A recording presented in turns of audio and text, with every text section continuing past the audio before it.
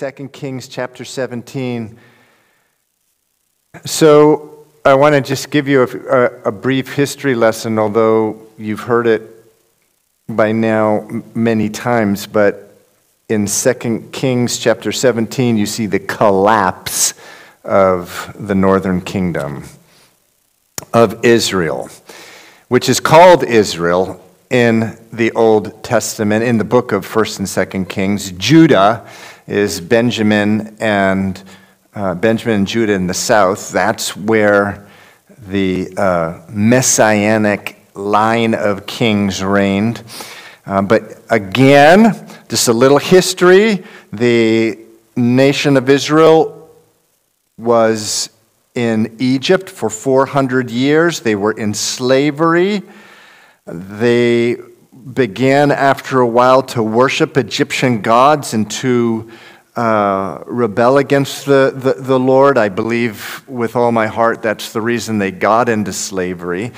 But their crying and their groaning to the Lord got to be so intense that the Lord, it says their groaning went up to heaven. The Lord came completely out of mercy, not because they deserved it at all. They were living in rebellion, and he went to Moses, told Moses, hey, go back to Egypt and bring them out of Egypt. I'm going to take you to a land of milk and honey, which is the land that we know today as that region in Israel.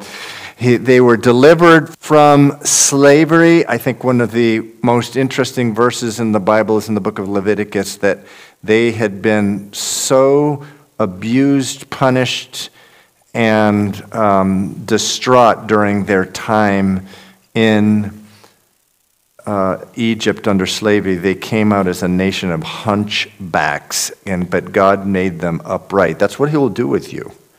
That's what he does. That's what he does with Christians. He turns us into hunchbacks, and he makes us upright. And so they're delivered from Egypt. They're in the wilderness for 40 years. They are like so many people when God first initially brings someone out of salvation, into salvation. A lot of times they're kicking and screaming and they're acting like a baby. Well, they acted like a baby for like 40 years in the wilderness.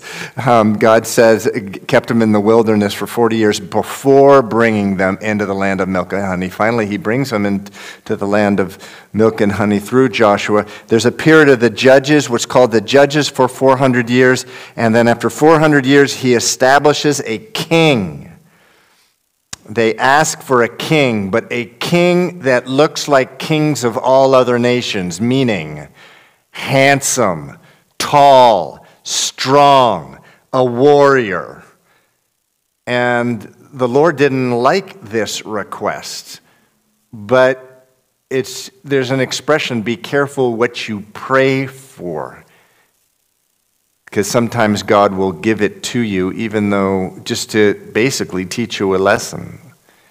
They got what they prayed for. They got a very tall, handsome, warrior-like man who looked like the kings of other nations and also acted like the kings of other nations. His name was Saul, and he reigned in Israel for 20 years, and Israel got a taste of what it was like to be reigned by a man who was of the flesh, who was not godly. Saul eventually lost, he was killed in battle, and so King David stepped in. Now Jesus is the son of David. David himself, when he became king, God promised him that from your descendants, I'm going to rise up a king that will reign forever. Speaking of Jesus Christ. There will never cease to be a king on your throne, was what God promised David. So David reigned for 40 years. David's son Solomon reigned 40 years. After Solomon died, Solomon's son was Rehoboam, and at that time there was a civil war. And the northern 10 tribes were basically ripped, we'll see that language tonight, I believe, from the south, and they became two different kingdoms. They were cousins. They were essentially brethren, but two different kingdoms, the kingdom in the north and the kingdom in the south. The kingdom in the north lasted for about 200 years, and they had a succession of kings. Every one of them was a wicked king. What had happened, the first king of the north, Jeroboam, had set up two large bulls, one in the south and one in the north, and said, "This is Jehovah, this is God. Worship this. You don't have to go down to Jerusalem where Judah is. Just stay here." And it was just idolatry, and it never stopped. It increased. It got worse and worse and worse. And meanwhile, in the south, there would be good kings and bad kings. But in the north, eventually, as the prophets warned them over and over, the kingdom collapsed. And the Assyrians, an enemy, one of the cruelest people that ever lived, came in and basically forced them, put hooks in their noses, and sent them to different kingdoms all over the world. And so that's what we're going to read about tonight. And it's, this can be a depressing subject, but it's a warning to our hearts. This stuff can be a wonderful warning to our hearts. So in 2 Kings chapter 17, it says, in the 12th year of Ahaz, king of Judah. Remember the book of Kings, it switches from the south, the kings there, and tells about the kings in the south, and then it flip-flops like a windshield wiper to the north. And here we are speaking about the kings of the north. Chapter 16 was a king in the south. Chapter 17 goes back to a king in the north. In the 12th year of Ahaz, king of Judah, Hoshea, the son of Elah, became king of Israel in Samaria. He reigned 9 years. And he did evil in the sight of the Lord, but not as the kings of Israel who were before him. Now, commentators say, well, that's unusual because, as I talked about last week, usually when a king is described in the north as being evil, they all say the same thing. The king was evil because they did not depart from the sin of Jeroboam, meaning setting up those big bulls, those golden bulls. And so there's a theory about why it says this, that he was not as evil as the kings that were before him. I'm going to get to that a little later. But let's continue on here. Verse 3, Shalmaneser, king of Assyria, came up against him, and Hoshea became his vassal and paid him tribute money. So at this time, Israel basically becomes a vassal, a sub-kingdom. They don't have their independence anymore. They don't call the shots. Verse 4, and the king of Assyria uncovered a conspiracy by Hoshea, for he had sent messengers to sow. If you want to give one of your sons a name that people will be able to spell and remember easy, name him So, S-O. He was king of Egypt and brought no tribute to the king of Assyria as he had done year by year. Therefore, the king of Assyria shut him up and bound him in prison. So the king in the north gets thrown in prison. Now, why did he do it? He went down to Egypt. So the king of Israel goes down to Egypt. And this is a pattern throughout the history of Israel. They go back to the place where they were enslaved. And as a pastor, this is a good part of my life. Like 20% of my pastoral life is dealing with precious sheep who go back to Egypt. They go back to the place they were enslaved. They don't like the freedom of just in Christ that many times, it can be difficult walking in obedience to the Lord. And they say, oh, that's enough of this. I'm going back to Egypt. And as it says in Proverbs, they go back really to the vomit. They go back to the vomit and they live in the vomit again. And it always breaks my heart, but it drives me to prayer. And guess what? God's merciful. That's an amazing thing. God's merciful. He'll pull you right back out of the vomit, out of Egypt. And even though he delivered you once, he'll deliver you again and again. But there are consequences. But this is a history, this is a pattern that they did. They would go back to Egypt, say, help me, Egypt. Help me, Egypt. You were rescued from Egypt. Why are you asking for help from Egypt? And so that's what they did, but they did it for the last time. What we're going to see here is a teaching throughout the Bible that the Lord has mercy on mercy, but if someone just continues to go back into sin, eventually he says, okay, have it your way. And that's what happens here. They go back to Egypt for the last time because the kingdom's going to collapse. The king is arrested and he's shut up in prison. So there's not even a king in the north in Israel at this time anymore. And it says the king of Assyria went throughout the land and went up to Samaria, besieged it for 3 years. So someone was up there defending the city up there. But in the 9th year of Hoshea, the king of Assyria took Samaria, carried Israel away to Assyria, and placed them in Hala and by the Haber, the river Gozan, and in the cities of the Medes. So literally you have this foreign power. It would be like if Russians came here and just started putting people in ships and sending them back to Russia and putting them in Siberia and Moscow. And this is what the Syrians used to do. They used to just go in and bring the people, and they would just scatter them all over their empire.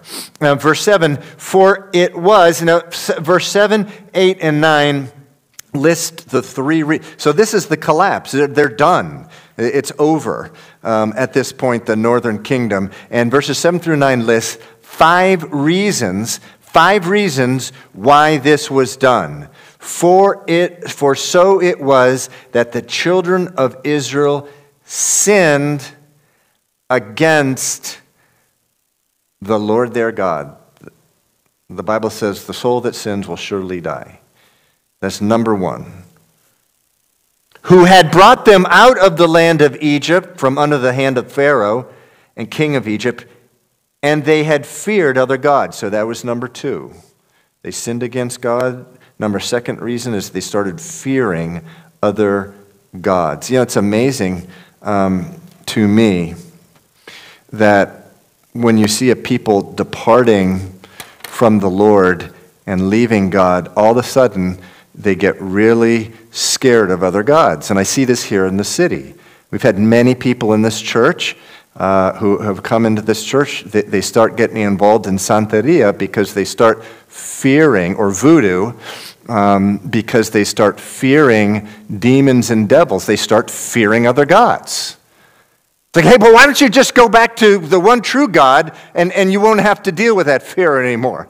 And so number 2, the reason that the nation collapsed was that they started fearing other gods. There's a healthy fear of our God. It's the healthiest thing. The beginning of wisdom is the fear of God, the Bible says. But God help you when you backslide and all of a sudden you're fearing demons. You're fearing other gods, other spirits. You start to fear them. The third reason, verse 8, and had walked in the statutes of the nations whom the Lord had cast out from before the children of Israel and of the kings of Israel, which they made. So when it says they had walked in the statutes of the nations whom the Lord had cast out from before the children of Israel, in the United States of America, we do have a wonderful thing. We don't have laws of the government that require us to do certain religious things. That's like a new thing in history. For thousands of years, the government would pass laws requiring that you do certain things religiously, and and that's how a good part. Even England. Even England, after they had left Catholicism, you had to be in the Church of England. And if you weren't in the Church of England and you tried to just set up your own church, man, you got whacked.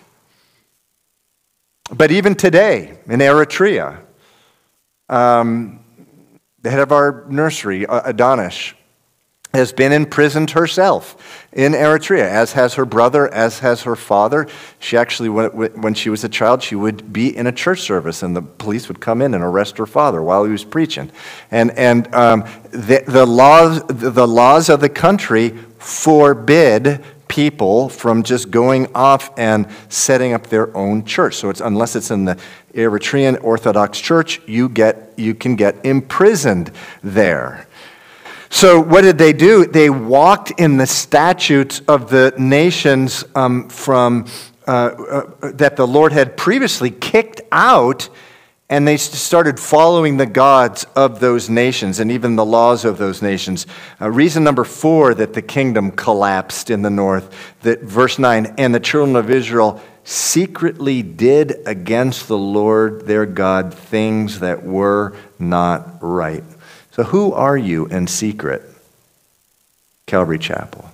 In secret, who are you? What do you do? It's an important thing. That's the place that's the place, I believe, of power in a Christian life. What we do in secret, nurturing our lives with the Lord, or are we worshiping demons in secret? Every time someone goes into a porn site, by the way, they're going into a temple of a foreign god. Paul speaks about demons being behind every idol. And, 2,000 years ago in Ephesus, there were religious temples where you would go in and you could have sex with whoever, man, woman, or whoever, and you were worshiping a god as you did. There was the goddess of fertility, like Diana. Today, it just comes right into your phone. And that's what you do in secret. But the power of the Christian life is really of what you do in the secret place. And the 5th reason it gives, and they built themselves high places in all their cities, from watchtower to fortified cities. And so those are the 5 reasons that Israel collapsed. The 10 tribes in the north. Verse 10, they set up for themselves sacred pillars and wooden images on every high place and under every green tree. In other words, just pervasive throughout the world, that green trees were seen as trees of fertility, and so there would just be religious rites to gods of fertility under the green trees. Verse 11, they burned incense on all the high places, like the nations whom the Lord had carried away before them, and they did wicked things to provoke the Lord to anger. The Lord suffers long. He suffers long. That's a very interesting Greek word, actually, in the New Testament, where it says love suffers long. Basically, what the word means, if you do a study in the Greek, is it takes a long time to boil over. That's God's love for you. It takes a long time for Him to really get angry at you. But there comes a time where He's provoked to the place where He needs to chasten. And that's what He does here. Verse 12, for they served idols of which the Lord had said to them, you shall not do this. You know you become what you worship, right? If you worship whatever hip-hop star, secular hip-hop star or whatever, you'll become like that. If you worship money, you'll become like money. If you worship fashion, you become what you worship. You worship Jesus Christ, you will become like Jesus Christ. They served idols, of which the Lord had said to them, you shall not do this thing. Verse 13, yet the Lord testified against Israel, against Judah, by all of his prophets, every seer, saying, turn from your evil ways and keep my commandments and my statutes according to all the laws which I commanded your fathers, which I sent you to you by my servants the prophets. So this is all an explanation of why the kingdom collapsed. And it lists the 5 reasons, and then it says, and by the way, the whole time I was sending you prophets to try to get you to turn back to me. So for 200 years, or over 200 years, he was just sending them prophets. Please come back to the Lord, just pleading with them. And so which prophets? Actually, Elijah, Elisha, Jonah, Amos, Hosea, all prophesying to the northern kings and kingdom to say, please turn to the Lord. In the book of Amos, in chapter 5, verse 21, this is Amos speaking to the northern kingdom. This is God speaking. I hate, I despise your feast days, and I do not savor your sacred assemblies. Though you offer me burnt offerings and your grain offerings, I will not accept them. Listen to this one, especially you worship team members. Take away from me the noise of your songs, for I will not hear the melody of your stringed instruments. But let justice run down like water and righteousness like a mighty stream. If you are a worship on a worship team, or you are in worship and you're lifting your hands to the Lord, but you're living a double life. And this is what they were doing in the northern kingdom. And Amos went up there and was telling, and then he said in verse 27 of chapter 5, I will send you into the captivity beyond Damascus. In other words, he warned them. He warned them.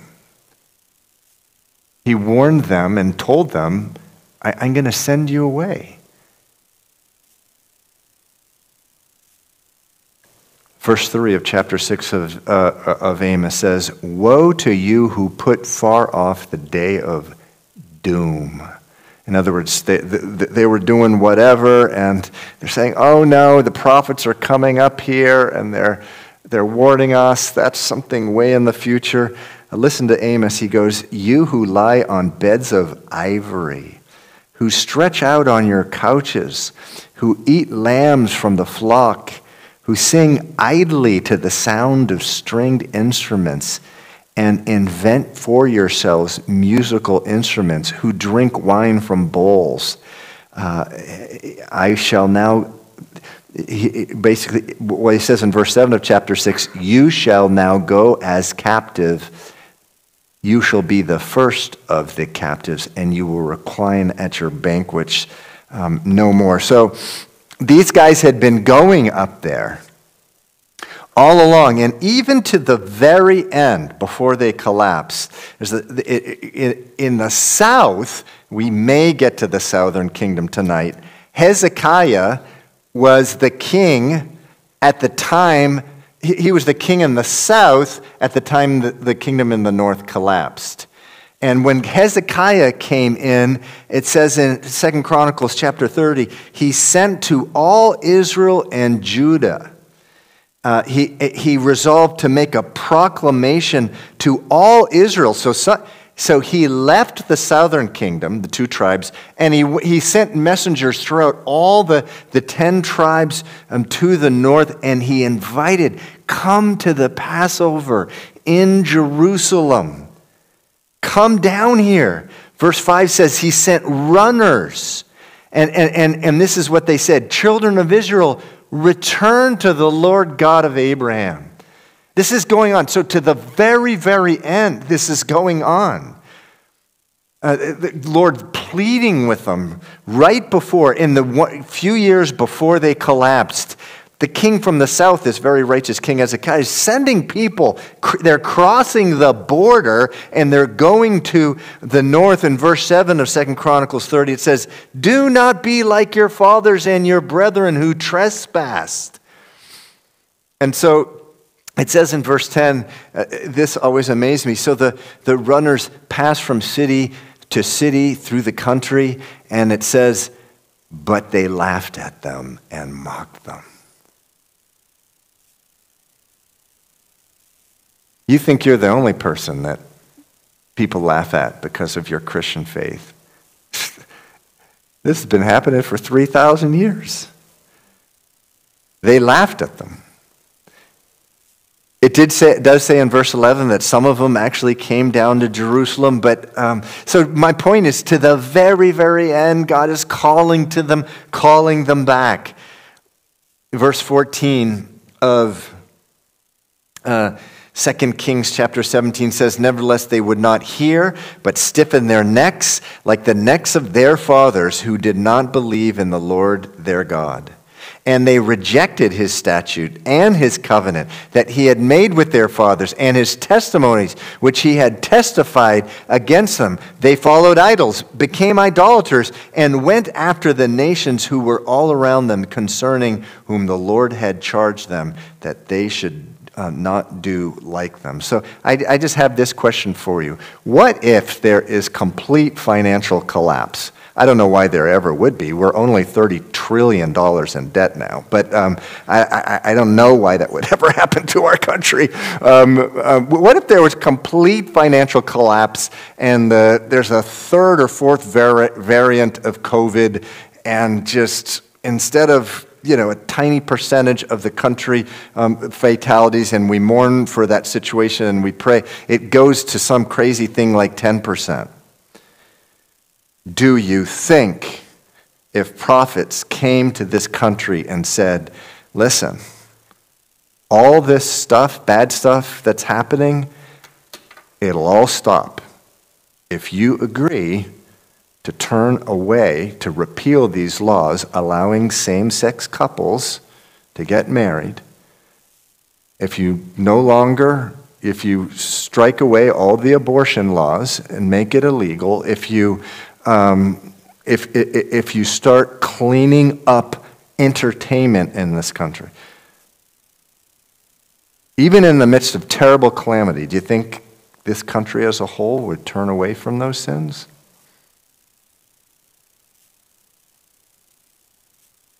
Maybe yes, maybe no.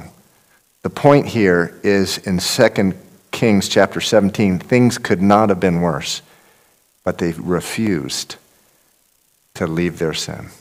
That is why the Bible says sin is deceitful, meaning it's like crazy. I've talked to some folks who have left the Lord and they're living a life of sin, and even after just all kinds of bad, terrible stuff starts happening to them, they're deluded. They won't leave it. They don't realize that if they would just repent, the book of Acts says times of refreshing will come from the Lord. And so here you have it, the kingdom collapsing up there. It says in what verse did I leave off? Does someone remember what verse I was in? What was that? Did I read verse 14? I'm in 16? All right, Cleveland. Yeah, Cleveland. So they left all the commandments of they left all the commandments of the Lord their God, made for themselves a molten image and 2 calves, and made a wooden image and worshipped all the host of heaven and served Baal. And they passed their sons and daughters through the fire, practiced witchcraft and soothsaying, sold themselves to do evil in the sight of the Lord to provoke him to anger. Hey, I've warned you guys that 2 Kings is not exactly the most cheerful book to read in the Bible. The good news here is all this sin went on top of Jesus on the cross. He took it and he paid for it. He paid for sins past, present, and future. Meaning past before him, people living while he was living, and then everyone in the future. But man, these guys really were rebelling in the South. No matter how bad things got, they would not turn away from it. The Lord was very angry with Israel, verse 18, and removed them from his sight. Now, that's not a good day when God does that with you. When God removes you from his sight. He literally, physically removed them. They left. The Syrians came in and carted them away to hundreds and hundreds of miles away. How far is Nineveh from Israel? I don't know. Maybe someone can Google it. But that's a long way away. And other places in the kingdom. He removed them from his sight. There was none left but the tribe of Judah alone. So all that's left now are the two tribes in the south. And there's a massive revival going on down there. People turning back to the Lord under Hezekiah. That's the next chapter. That chapter's a lot happier than this one. Verse 19, also Judah did not keep the commandments of the Lord their God, but walked in the statutes of Israel which they made. The Lord rejected all the descendants of Israel, afflicted them, delivered them into the hands of plunderers until he had cast them from his sight. For he tore Israel from the house of David, and they made Jeroboam the son of Nebat king. Then Jeroboam drove Israel from following the Lord and made them commit a great sin. The great sin that their first king Jeroboam drove them into again was those golden calves in Bethel in the south and Dan in the north. Verse 22, for the children of Israel walked in all the sins of Jeroboam, which he did. They did not depart from them until the Lord removed Israel out of his sight. Last Sunday morning, we spent a lot of time on the fact that you are the temple of the Holy Spirit. And we saw how serious Jesus is about the temple, right? He went into the temple, the physical temple, and saw that the people of God were being very hurt. And he drove out those who were selling the goods there, the wares. He turned over tables. Again, previously, he had done this before, 3 years before. He actually made a whip and drove out the cattle. And again, very interesting, no one stopped him. He had just such moral authority that no one stopped him. But, the Lord does that. He is very serious about his temple, and it says that when Jesus died, the veil of the temple was torn in two. It went from being a physical location to you. And the Lord is exceedingly serious about his temple. I mean, I would be lying to you if I told you anything differently. And he will start turning tables over. Out of love. What was his motivation for doing that? Love. Love for you. Love for his Father. He's always protecting the glory of God. The glory of God was rested on your life when you got saved. The glory that used to be in the temple, used to rise above the tabernacle in the desert, is now in your life. And God protects that glory. And he loves you. He loves the Father. He protects the glory of the Father.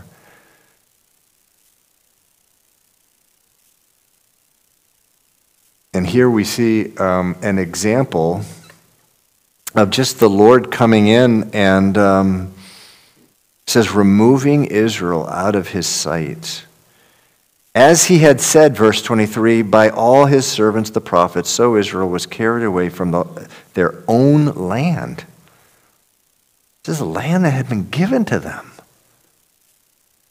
How awful when the Lord blesses us materially. I mean, blesses. What I really like is the joy and the peace, but what I see over the years is when someone gives their life to the Lord, it's just amazing how God starts prospering them materially. Not necessarily making people rich, but it's like, wow, this guy, I remember him when he was like 5 months back rent permanently.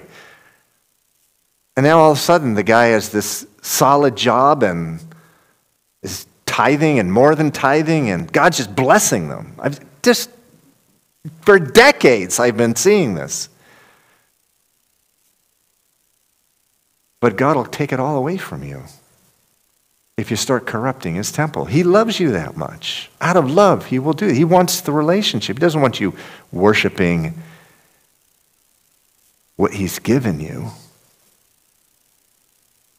It says he removed them out of their own land. It was their land. 730 miles they were taken away from Israel all the way to Nineveh or other places in the kingdom. May have been longer, maybe shorter. Verse 24, the kings of Syria. Thank you, Freddie. Did you use Google or did you know that by memory? No, I did not. Okay.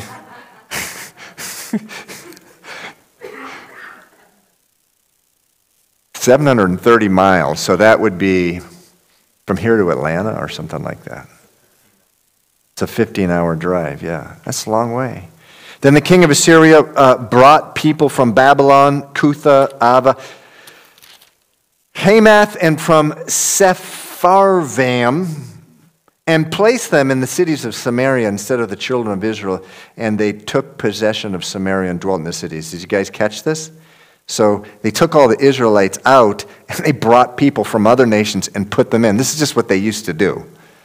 Now, we'll see later on what the Babylonians did. They just brought the Israelites to Babylon, but they didn't put like other people. They just left Israel basically empty. There was just a few people. But that's not what the Assyrians did. Assyrians would bring other people, say, okay, now go to those homes and those cities, those vineyards, those fig trees. They're yours now. That's what the Assyrians did. And here are the names. The Bible is a history book, among other things, and these nations, who we don't know much about anymore, we know about Babylon, but they occupied that area to the north, which, by the way, includes Galilee, where Jesus grew up. Verse 25, and it was so at the beginning of their... Okay, so here, are you ready for like something a little weird? Are you guys ready for that? Okay. Here we go. This is going to be a little weird, but I warned you. This is one of the stranger stories in the Bible. So the Israelites have all been taken away, and this is what happens. So it was, verse 25, at the beginning of their dwelling there, that they did not fear the Lord. Now, who's the they here? The they here, again, it's the people that were brought in. So these foreigners, these people didn't even actually know God. I'm sure they had heard of God.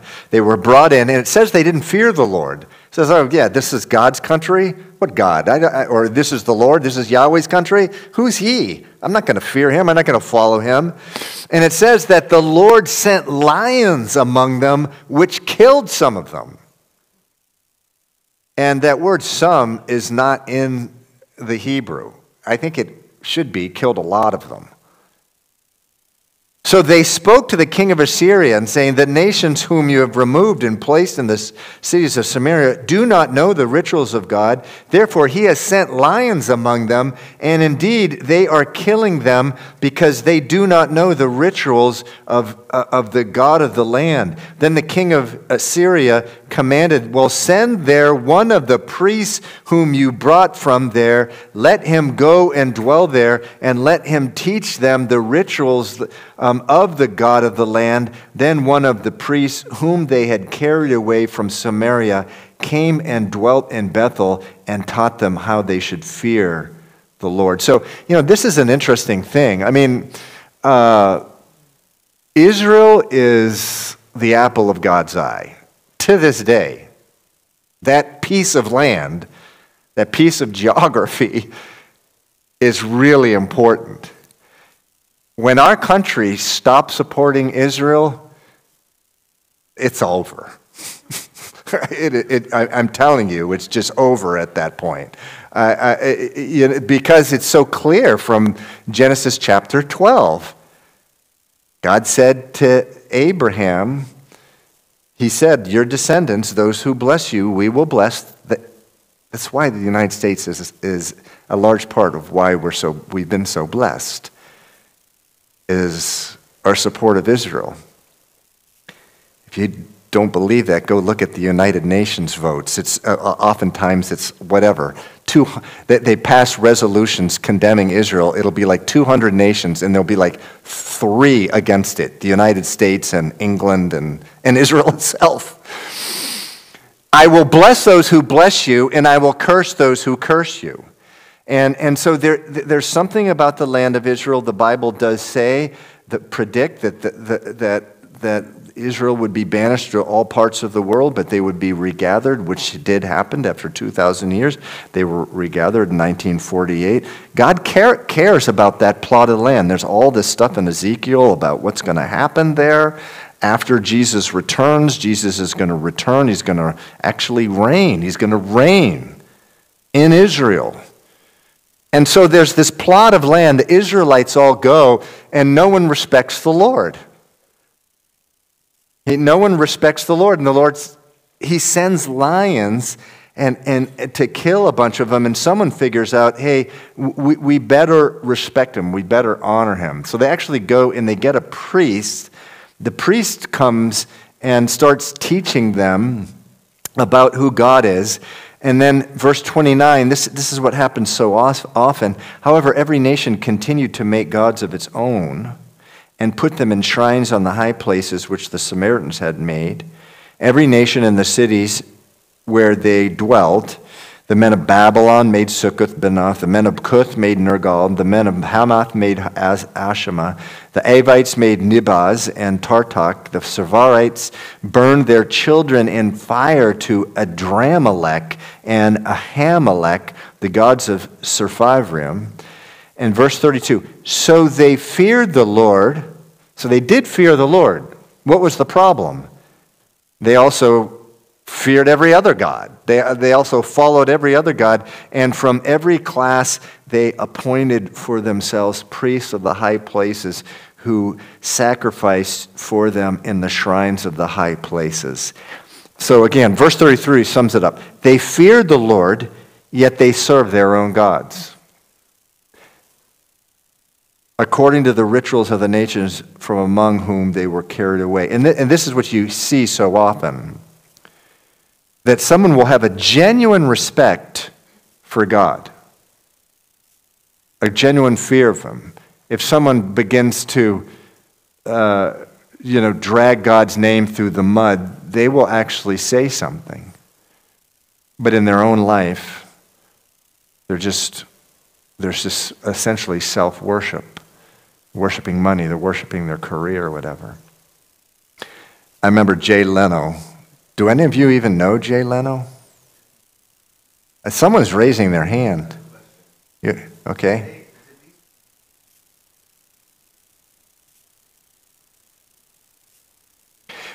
So the question is, which is a very good question. So this priest that was sent to the northern kingdom, did the priest teach them the form of worship that Jeroboam had introduced, or the real thing? And the answer is, I don't know. I mean, it was. My guess is that this priest since he had been a priest in the northern kingdom, they weren't even required to be Levites up there. So they didn't even have to, they could just be anyone, Jeroboam's friend or the king's friend.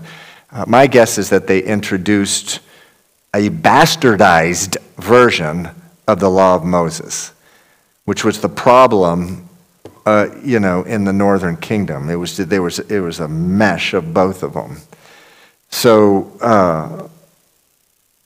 I don't know. Does that answer your question? Questions are allowed here, and they don't have to be once every 3 years. But Cleveland, what's that? Oh, thank you for asking that, because not everyone may know. Soothsaying. So they practice soothsaying. That is essentially the same as fortune telling. It's essentially the same thing as going to the fortune teller and asking, whatever, tell my fortune. But I don't want to pick on Jay Leno, but he does represent a lot of sort of how people are. He was interviewing, I don't know the guy's name, but the guy who played Jesus in The Passion? John who? John Carvel. He's done some great stuff, by the way, since The Passion. He's Jim Carvel. What? Jim Caviezel? Caviezel. Jim Caviezel.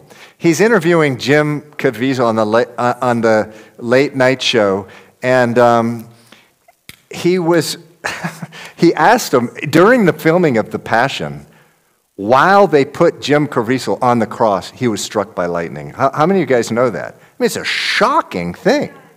Like multiple times. And Jay Leno said to him, listen, I'm not a religious person, but if someone in a movie is putting me on the cross and I get hit by lightning, I'm out of there. I mean, why did you stay there? So anyway, he answered the question, but that attitude, there was an actual fear of the Lord there.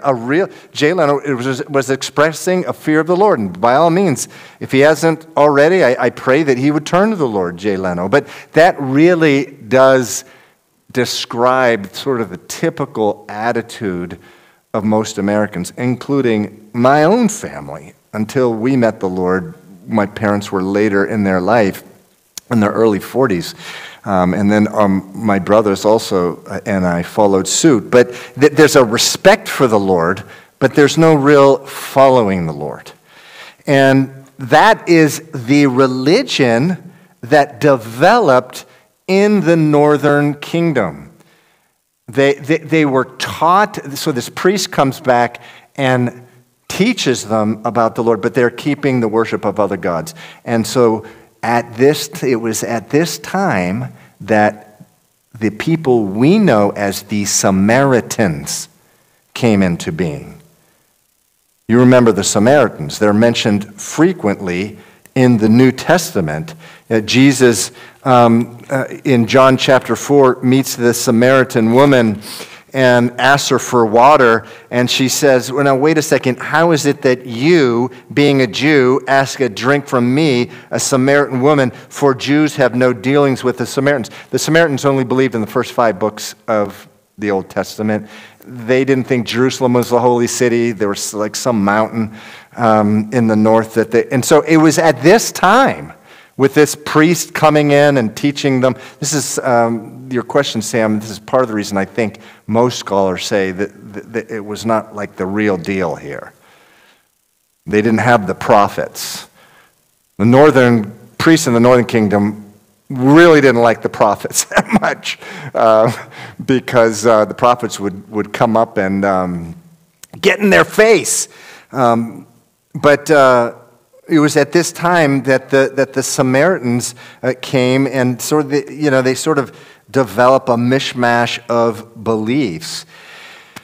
Verse 34, to this day they continue practicing the formal rituals. They did not know the fear of the Lord, nor do they follow their statutes or their ordinances or the law and commandment which the Lord had commanded the children of Jacob, whom he named Israel.